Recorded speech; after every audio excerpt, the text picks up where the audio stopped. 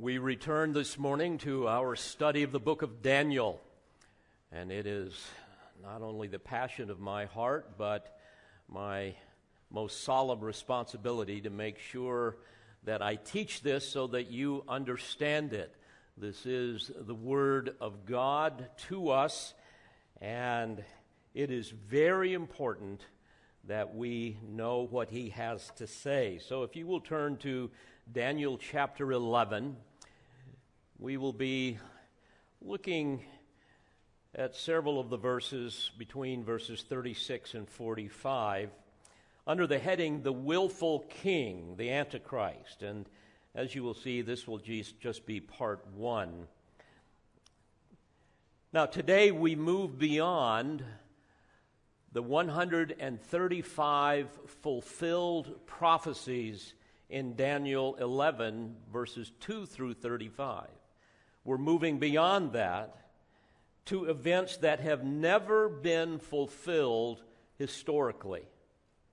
Descriptions where there is no specific correspondence in history.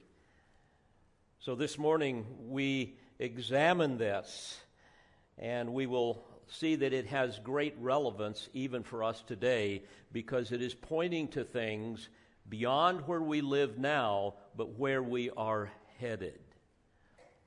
Many ask me, Pastor, where do you think all of this chaos in the world is headed?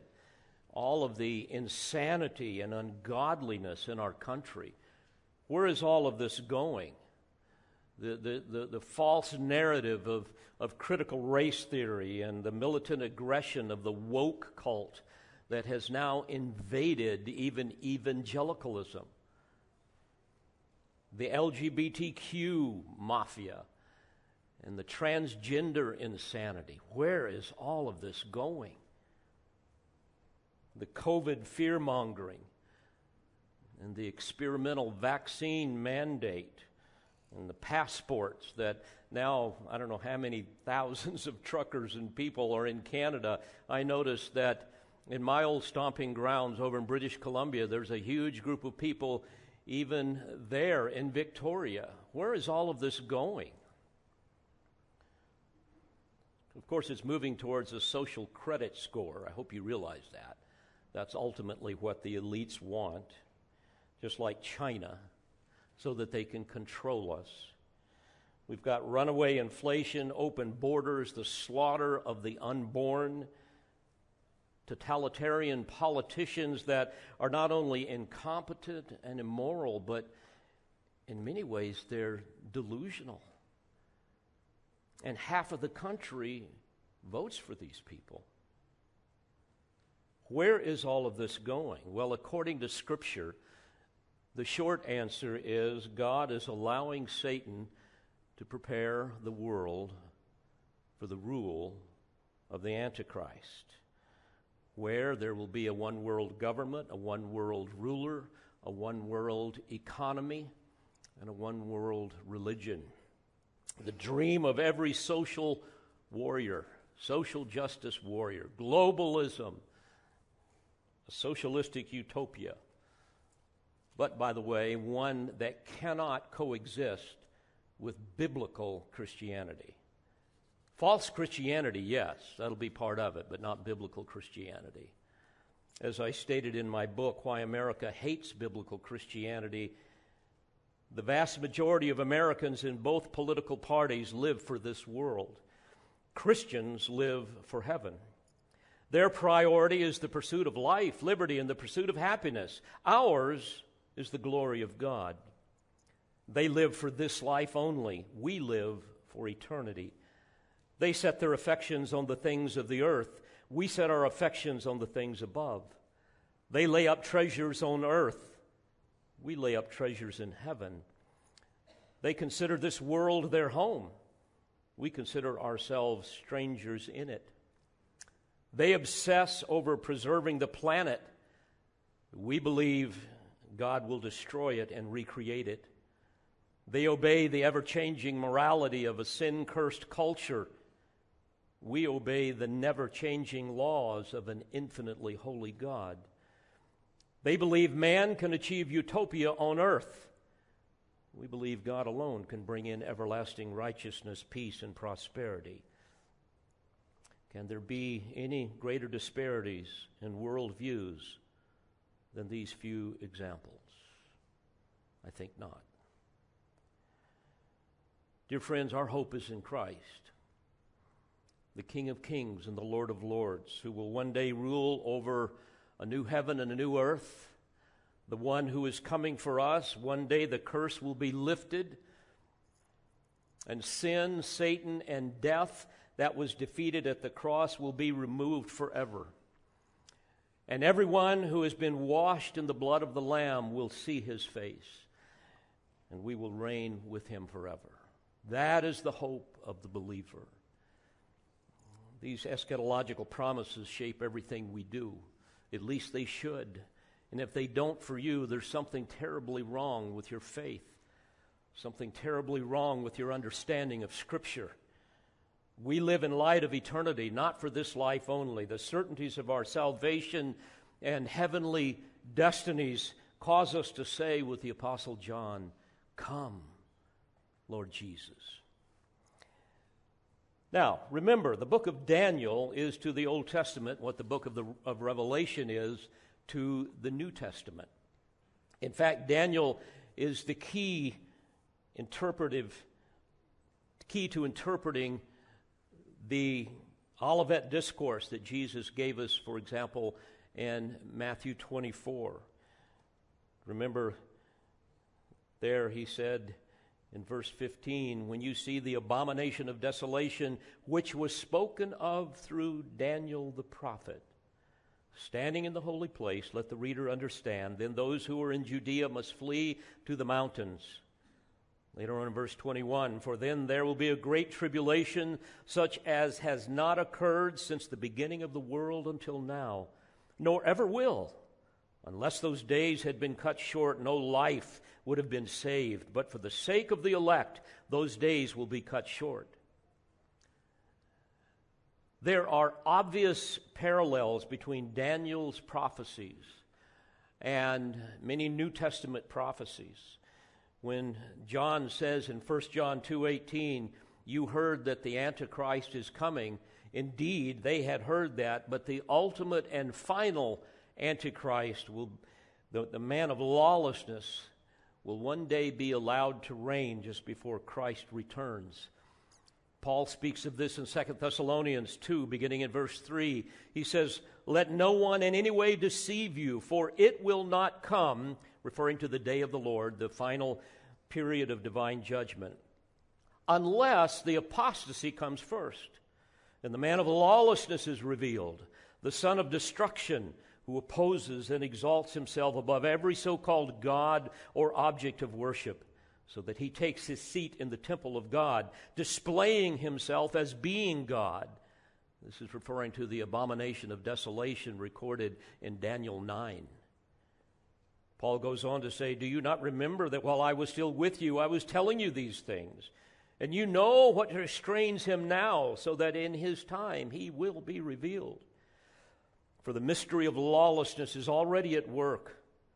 Only he who now restrains will do so until he is taken out of the way.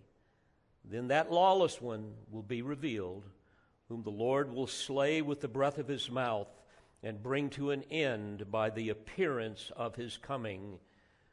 And there Paul is merely rehearsing what Daniel says, that no human agency will destroy the Antichrist, but the Lord Jesus Christ will bring it into his life by the appearance of his coming. Paul went on to say, "That is, the one whose coming is in accord with the activity of Satan, with all power and signs and false wonders, and with all the deception of wickedness for those who perish, because they did not receive the love of the truth so as to be saved. For this reason, God will send upon them a deluding influence, so that they will believe what is false, in order that they all may be judged who did not believe the truth, but took pleasure in wickedness." So throughout Scripture, we see Daniel's influence. In fact, Daniel's prophecies provide the foundation for the chronological structure and much of the symbolism of Revelation chapter 6 through 9. Through Daniel's prophecy, we see God revealing the successive stages of Gentile domination throughout the ages. And that will continue until Messiah returns in power and great glory as King of Kings and Lord of Lords, when he judges the nations, when he defeats them, when he establishes his glorious millennial kingdom, his universal reign upon this earth, that day in which he will fulfill all of the physical as well as spiritual covenant promises to a regenerated Israel. That day in which we too shall reign with him. Now, it's important for me to remind you from time to time of the big picture of Daniel. Sometimes, especially when you're in Bible prophecy, it can feel like you're an aborigine and you have never seen a car, and some guy's up there telling you all about a transmission. All right? So we need to come back and say, let me tell you what a car is. In chapters 1 through 7, the inspired prophet reveals God's sovereign rule over history, over all of the nations and those who lead them. In fact, in Daniel chapter 2 and Daniel 7, he reveals how God will unexpectedly and astonishingly establish his kingdom after the utter ruin of 4 literal successive Gentile empires, that being Babylon, Medo-Persia, Greece, and Rome, and then a revived Roman Empire at the end of the age ruled by the Antichrist. And just as those four ancient kingdoms were literal kingdoms, so too the revived Roman kingdom will be real, a real geographical and political kingdom, as well as the Messianic kingdom that will come and destroy it and replace it. Then in chapters 8 through 12, God reveals his sovereign rule over Israel's future. And that, of course, is where we've been over the last several months. There he unveils his kingdom promises both during and after Gentile domination in the world, what is called the times of the Gentiles.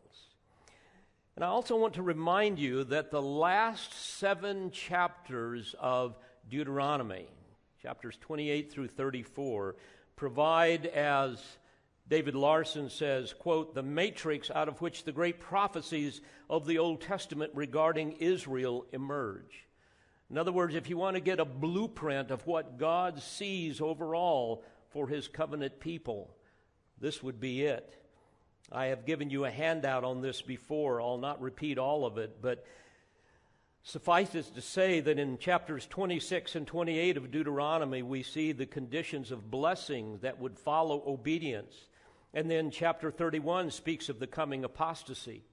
Again, in chapter 28, we read about the affliction that God will bring upon Israel while still in the land because of her apostasy.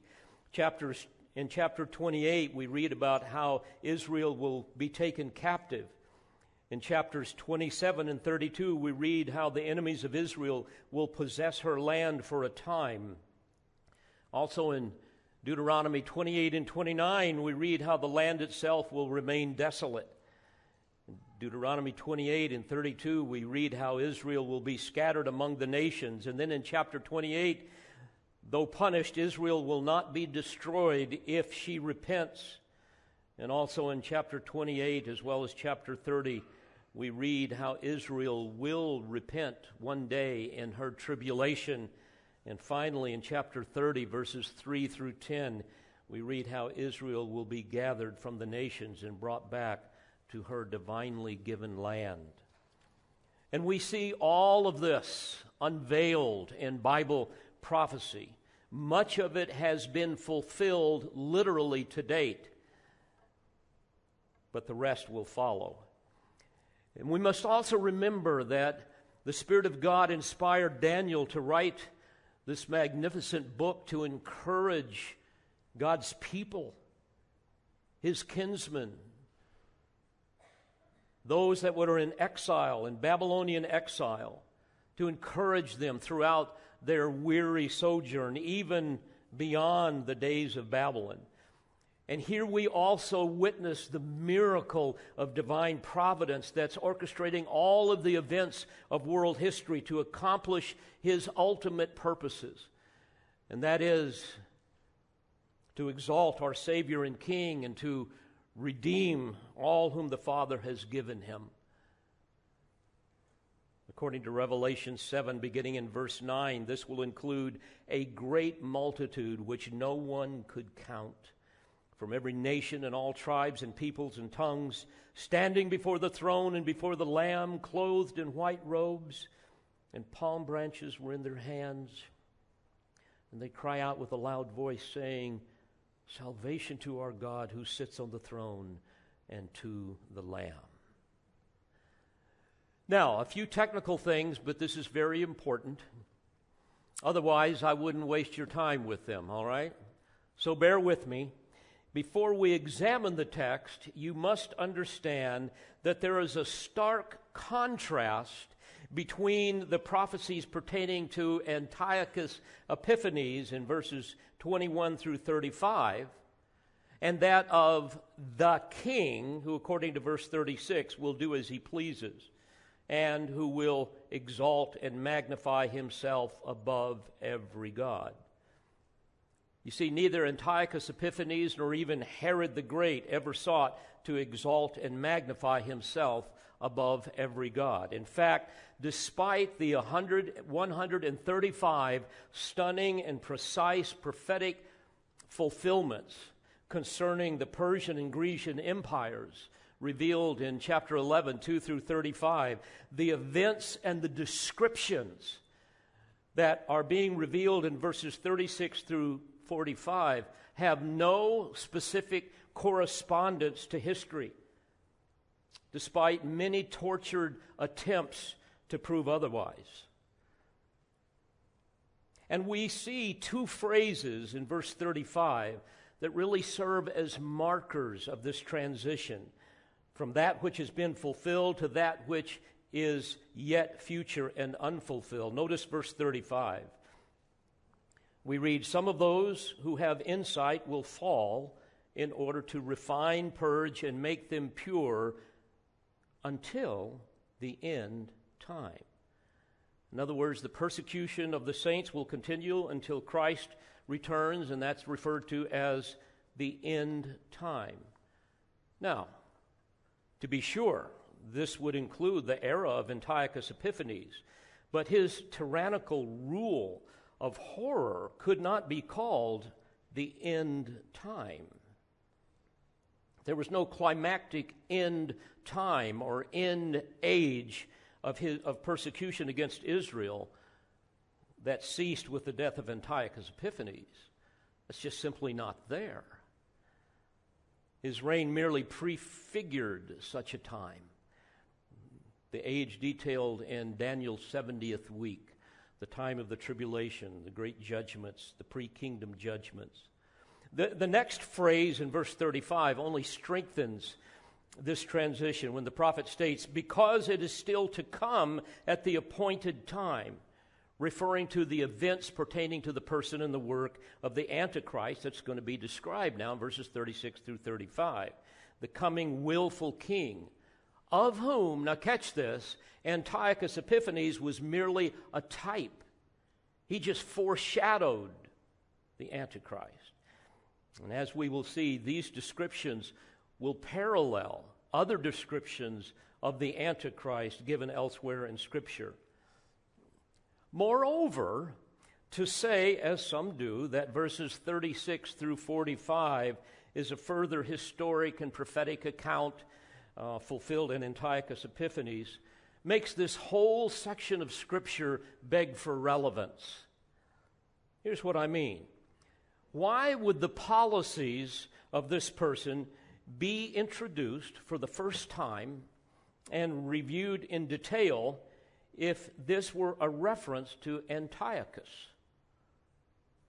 whose person and policies and detailed life history have already been given That would be a non sequitur. As far as the Jews were concerned, no further treatment of Antiochus is necessary because he's dead and gone. Furthermore, Antiochus was never introduced in the preceding verses as, quote, the king, the form that we see in verse 36, using the definite article, the king. Not even his predecessors were ever referred to as the king. They were always designated as a mighty king or the king of the south, the king of the north. Antiochus was only called a king one time, and that was jointly with Ptolemy in verse 27. But as we will see, beloved, in verse 36, using the definite article, the king is a reference to what Daniel has been discussing in the past in previous revelations. You will recall in Daniel 7, verse 8, he, referring to the Antichrist, is called the little horn that starts out small. Do you remember that?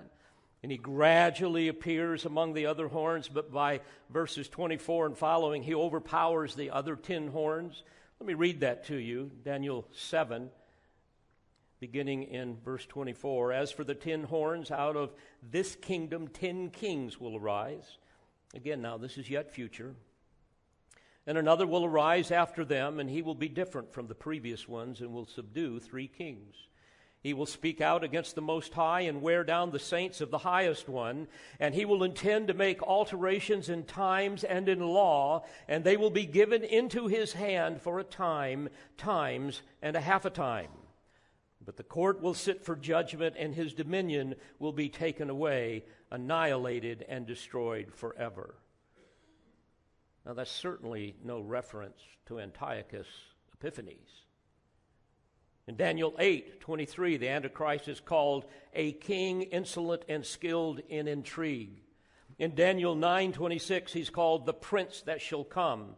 You see, all of these passages are revealed to us in the context of the coming tribulation, Daniel's 70th week. And finally, I must add that it is only fitting that Daniel would speak here of the Antichrist in his 4th and final revelation, since he has already set him forth in the 3 preceding ones. So what we are about to examine, I would humbly argue against brothers that I love who would say differently, that this has nothing to do with Antiochus Epiphanes, but everything to do with the antitype of which Antiochus Epiphanes was merely the type. This is speaking of the coming Antichrist. This is speaking of a time of distress. Chapter 12 here in verse 1 speaks of this time of distress. In other words, he's going to rule during a time of history where we have the most severe persecution of Israel, which corresponds to what Jesus said in Matthew 24:21, and also what Jeremiah the prophet prophesied.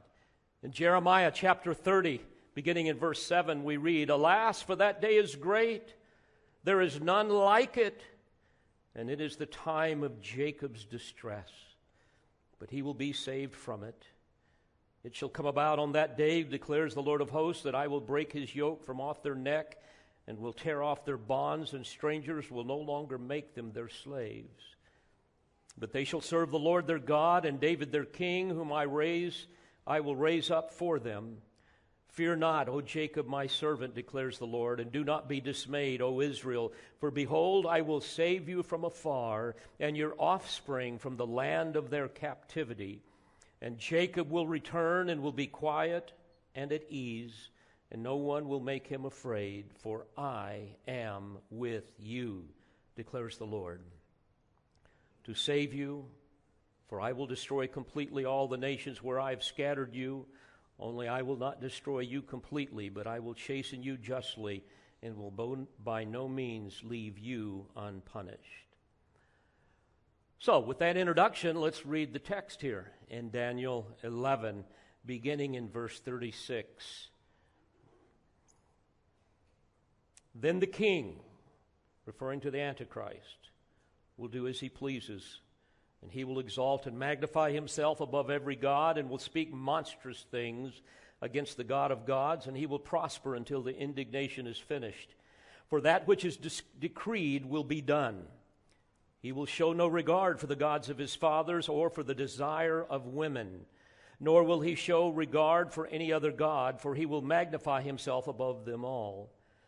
But instead he will honor a God of fortresses, a God whom his fathers did not know. He will honor him with gold, silver, costly stones, and treasures. He will take action against the strongest of fortresses with the help of a foreign god. He will give great honor to those who acknowledge him, and will cause them to rule over the many, and will parcel out land for a price. At the end time, the king of the south will collide with him. The king of the north will storm against him with chariots, with horsemen, and with many ships. And he will enter countries, overflow them, and pass through.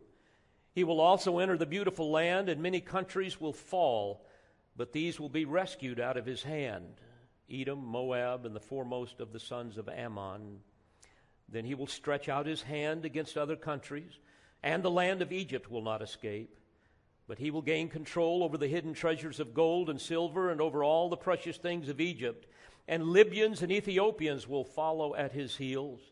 But rumors from the east and from the north will disturb him, and he will go forth with great wrath to destroy and annihilate many. He will pitch the tents of his royal pavilion between the seas and the beautiful holy mountain, yet he will come to his end, and no one will help him. Now, I've given you a little outline here, very simple. We're going to look first of all at the final willful king, the Antichrist, in verse 36. And then secondly, we'll look at the final world religion, that's verses 37 through 39. And then the next time when I am with you, we will look at the final military conquests in verses 40 through 45. So let's look closely at what the Spirit of God has for us in his word, under the heading, the final willful king, the Antichrist. Verse 36. Then the king will do as he pleases, and he will exalt and magnify himself above every god, and will speak monstrous things against the God of gods. Now, as I said earlier, in chapter 12, verse 1, we are given some helpful context for when this will occur, namely, a time of distress such as never occurred since there was a nation until that time, and at that time your people, everyone who's found in the book, will be rescued. So this fits in the context now of the Great Tribulation, Daniel's 70th week, the pre-kingdom judgments. And it will be at that time, once again, verse 36, that this king will do as he pleases, and he will exalt and magnify himself above every god, and will speak monstrous things against the God of gods.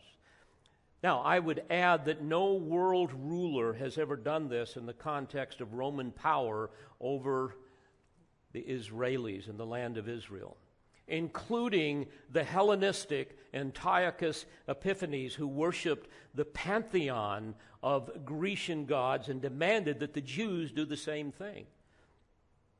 But this does fit the descriptions that we find elsewhere in Scripture of the Antichrist. Daniel spoke of this in Daniel 7:25. He will speak out against the Most High and wear down the saints of the Highest One. Daniel 8:24, his power will be mighty, but not by his own power, and he will destroy to an extraordinary degree and prosper and perform his will. He will destroy mighty men and the holy people. Paul speaks of this in 2 Thessalonians 2:4 as the man of lawlessness who will be revealed, the son of destruction who opposes and exalts himself above every so-called God or object of worship, so that he takes his seat in the temple of God, displaying himself as being God.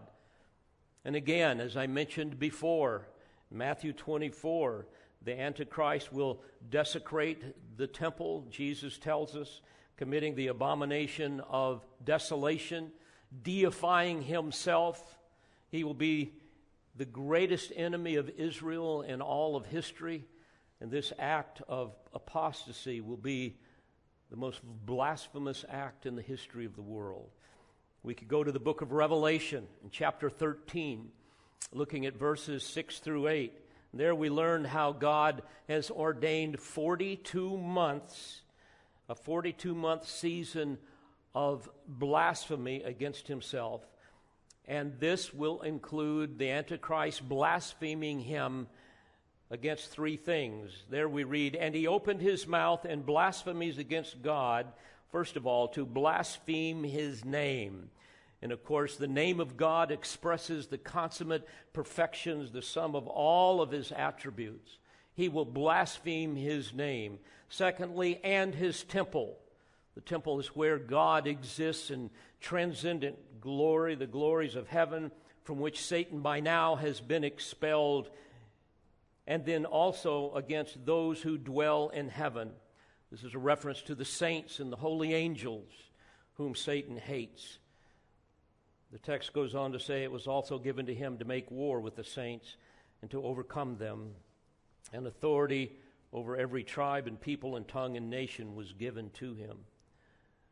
Now we see further evidence of this megalomaniac who will do as he pleases in Revelation 17. Beginning in verse 12, and the 10 horns which you saw are 10 kings who have not yet received a kingdom, but they receive authority as kings with the beast, that's him, the Antichrist, for 1 hour. 1 hour is a figure of speech denoting a very brief period of time, one that is shorter than the reign of the beast himself.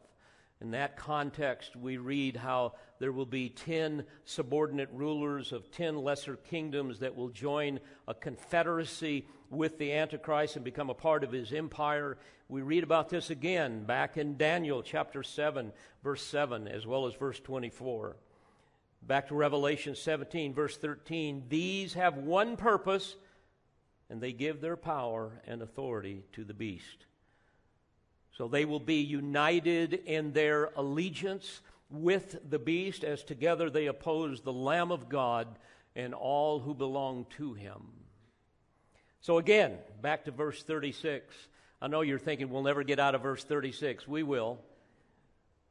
Then the king will do as he pleases, and he will exalt and magnify himself above every god, and will speak monstrous, it could be translated astonishing, things against the God of gods. Now, I would submit to you that this isn't a stretch at all for us. I mean, we see politicians blaspheming God constantly, routinely. They're constantly passing laws that are an insult to the one true God. And imagine what it will be like when all power is consolidated in one man. Imagine what that will be like. The text goes on to say, and he will prosper until the indignation is finished, for that which is decreed will be done. Interesting term, indignation. Daniel uses the same phrase, the indignation, in chapter 8, verse 19, when speaking of the tribulation period. There we read, behold, I am coming to let you know what will occur at the final period of the indignation, for it pertains to the appointed time of the end. Again, referring to the final 7 years before Christ returns. Daniel's 70th week, you read about in Daniel 9, verse 27.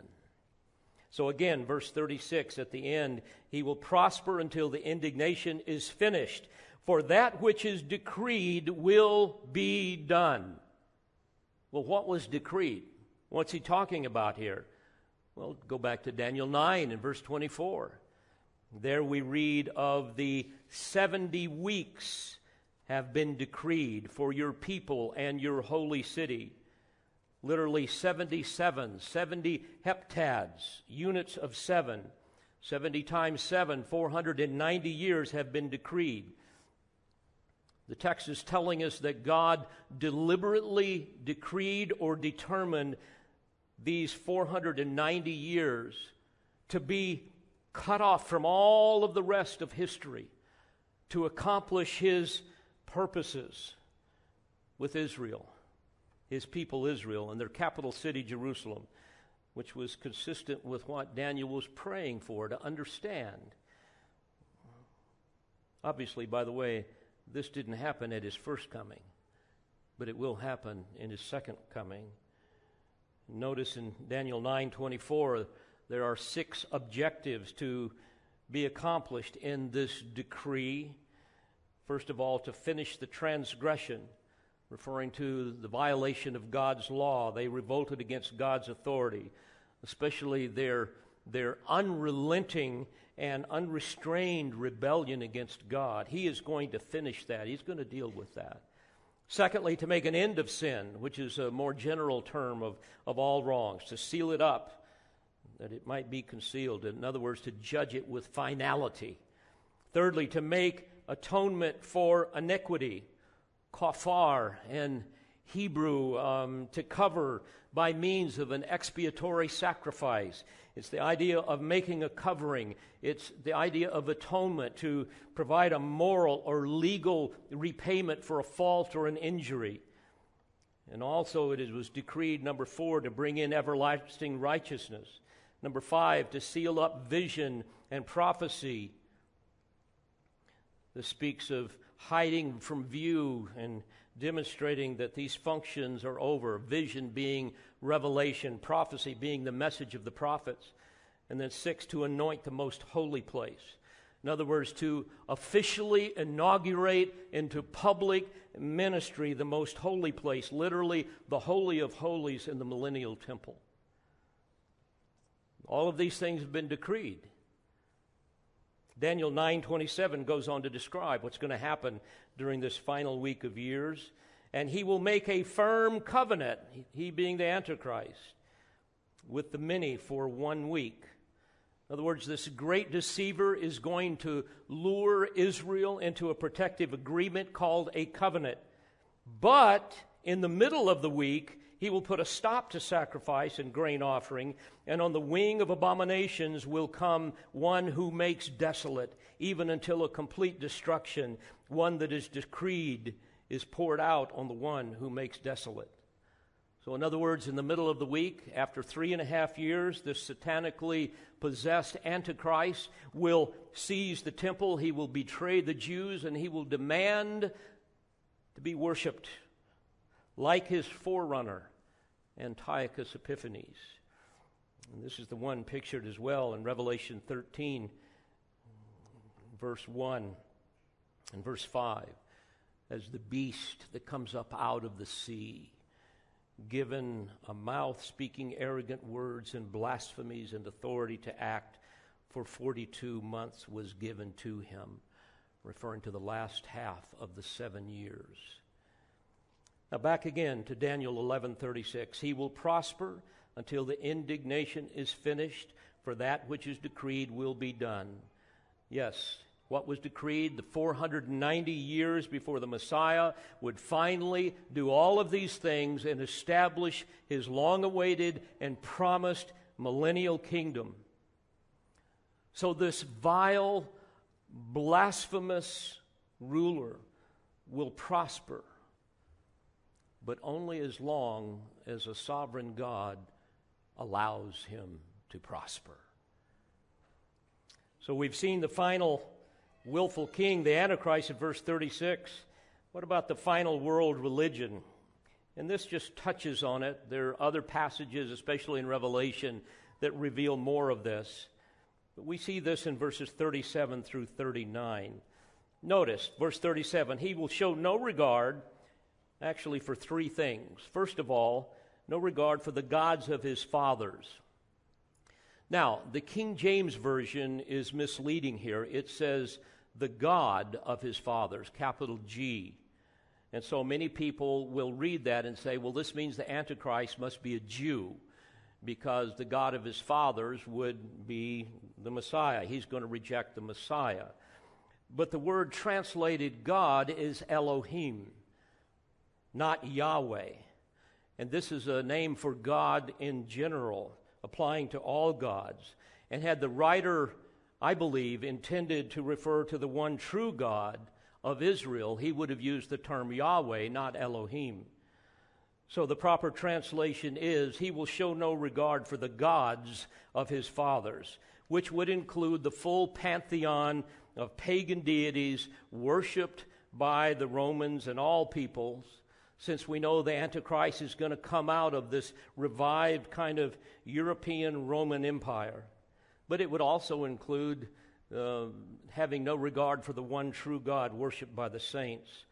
So the point is simply this: when the end comes, this fiend will not only be the Antichrist, the pseudo-Christ, but he will be an utterly godless person, rejecting any and all gods of his ancestors. But the verse goes on to say he will show no regard for the desire of women. Now, what does this mean? Perhaps it means he will be a homosexual, perhaps a misogynist of some sort, or perhaps he is prefigured by, because he's prefigured by Antiochus Epiphanes, maybe he will just, who by the way was a notorious womanizer. It may mean that he will just not share the normal graces of a woman, that he will not have any tenderness, some people say, or graciousness or kindness. Another view says, since the Messiah is often said to be the natural desire of Jewish women who longed to be the mother of the Messiah, some will say that he disregards the one beloved by women, referring to the Lord Jesus Christ. John Walvoord says this, quote, pious Jewish women in pre-Messianic times had one great desire. They wanted to be mothers with a view to him who is the promised seed of the woman. He's referring there to the promised seed in the proto-evangelium of Genesis 3:15. He went on to say, his birth was beloved by these godly mothers of Israel. This king then hates God and hates his blessed Son, the Lord Jesus Christ. So I'm giving you various views. We can't say with certainty, all right? And I know what you're going to say, so I'm just going to handle it right now rather than have you line up at the end of the service. Which one do I think it is? Well, I believe that he's probably referring to the Antichrist as a homosexual, since homosexuality is an assault against the image and the glory of God revealed in creation. Homosexuality defies God's moral order, and it is an inversion of God's physical order. And as a result, we know from Romans 1 that those who live in that world are eventually given over to a reprobate, depraved mind that is utterly worthless and irrational. So I would think that that would probably fit, but I don't know, you don't know, we don't know. Verse 37, again, he will show no regard for the gods of his fathers or for the desire of women. And then thirdly, nor will he show regard for any other god, for he will magnify himself above them all. So not only will he reject all other gods, he will claim deity for himself. As I said earlier in 2 Thessalonians 2, verse 4, Paul describes him as the one who opposes and exalts himself above every so-called god or object of worship, so that he takes his seat in the temple of God, displaying himself as being God. And then in Daniel 11:38, we go on and we see what is revealed to us. But instead, he will honor a God of fortresses. Ma'azim, fortresses, means a strong place. Namely, in this context, his unprecedented, satanically empowered military might and power. A God, it goes on to say, whom his fathers did not know. Now, mind you, ancient Rome believed their military conquests were done in accordance to their pantheon of gods, and they even deified their emperor. But not so the coming Antichrist. He rejects all gods, save himself, and his confidence, his faith, you might say, the object of his worship will be his military power. And here that is personified in the phrase, the God of fortresses. Now, we all know that military readiness and military conquests are very expensive. And so the text goes on to say, he will honor him, referring to his God of fortresses, military might and power, with gold, silver, costly stones, and treasures. Literally everything that is valuable. Young asserts, quote, for religion he will substitute war, and war he will support with all that he has. Verse 39, he will take action against the strongest of fortresses with the help of a foreign god. In other words, his overwhelming, seemingly invincible military power. This is the foreign god. He will give great honor to those who acknowledge him and will cause them to rule over the many and will parcel out land for a peace. In other words, he is going to reward those he conquers with honor and land and positions of authority as long as they obey him and serve him and worship him. Those who pay homage to their king. Beloved, can you see a counterfeit here? The more the obeisance, the more the reward. And so, as Satan's pawn, he will know how to appeal to the sinful heart of men who will sell their soul for the fleeting pleasures of this life. And we see it all the time. They will be men who fear man rather than God. Beloved, this will be the final world religion, the worship of the Antichrist. John MacArthur said something interesting along this line. Quote, through all the ages there has been a Cain for every Abel. There has been a Jannes and Jambres for every Moses. There has been a Babylon for every Jerusalem, and a Herod for every John the Baptist, and a Judas for every Peter. And ultimately, there will be another and final Antichrist for the true Christ.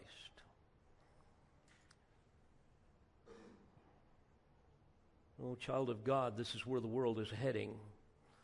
And aren't you thankful that we have been saved by his grace and that our God reigns? But he will use the wicked to accomplish his purposes, to bring glory to himself, and to fulfill all of his covenant promises. Well, this is a good stopping point. Let me encourage you for a moment as your pastor. You know, although we see the world heading in these directions and moving inexorably towards a day of judgment, and although we resent and we fear the despots that rule over us, may I remind you that these are mere men, all right? These are mere men. We worship Almighty God, right? Scripture describes them as those who pursue vanity. They chase the wind. They're spiritually dead, at enmity with God, enemies of God. They're mere worms, clay, dying grass, fading flowers. You're going to be afraid of them? All of our lives in Scripture are likened to a vapor, to a bubble, to a shadow. We're going to be afraid of them? Really?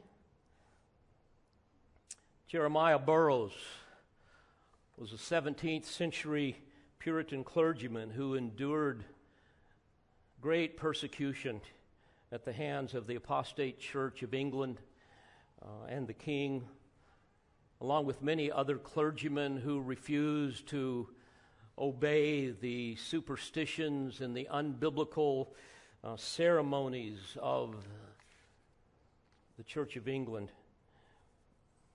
And yet he reasoned from Scripture about their fragile state, the fragile state of the wicked that persecuted him.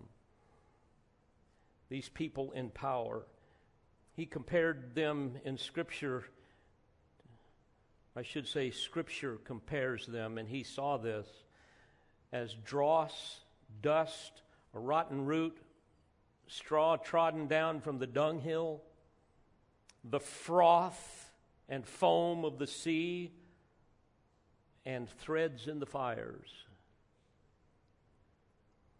He said, quote, "The greater men are in their power, the sooner they perish."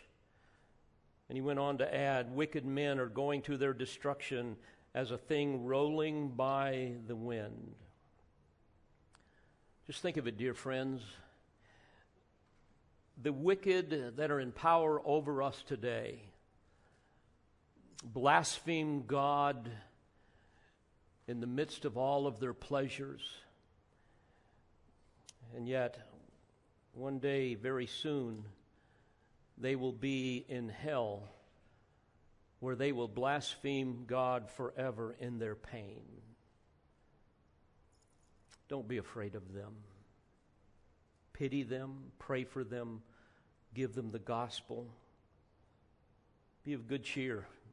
Fear God, not man. What did Jesus say? Do not fear those who will kill the body, but are unable to kill the soul, but rather fear him who is able to destroy both soul and body in hell. Therefore, like Paul, we need to be able to say, I have learned to be content in whatever circumstances I am. And in his excellent book, The Rare Jewel of Christian Contentment, that I would encourage you all to read, Jeremiah Burroughs defined Christian contentment this way. Christian contentment is that sweet, inward, quiet, gracious frame of spirit which freely submits to and delights in God's wise and fatherly disposal in every condition. End quote. And I might add, including the wickedness that's being forced upon us in our day. So may we all joyfully submit to Christ's tutelage during these difficult days and rejoice in every circumstance, knowing that God is in it and he is accomplishing great things for our good and for his glory. Let's pray together. Father, we thank you for the magnificent truths of your word, and pray that by the power of your Spirit we will be able to not only understand them, but apply them in such a way as to bear much fruit for your glory.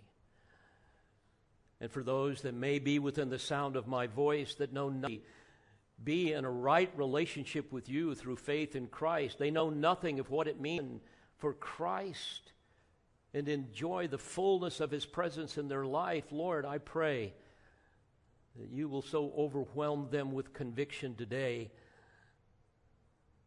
that they will be absolutely stunned, horrified at the reality of their sin and what it deserves, and therefore be amazed at the grace that can be theirs if they but place their faith in the giver of grace, our precious Savior, the Lord Jesus. Lord, we plead with you to accomplish this great work. And we do this in Jesus' name. Amen. We pray you've been edified by this presentation. You've been listening to the teaching ministry of Calvary Bible Church in Jolton, Tennessee. For more information on Calvary Bible Church or for more audio, please visit our website at cbctn.org.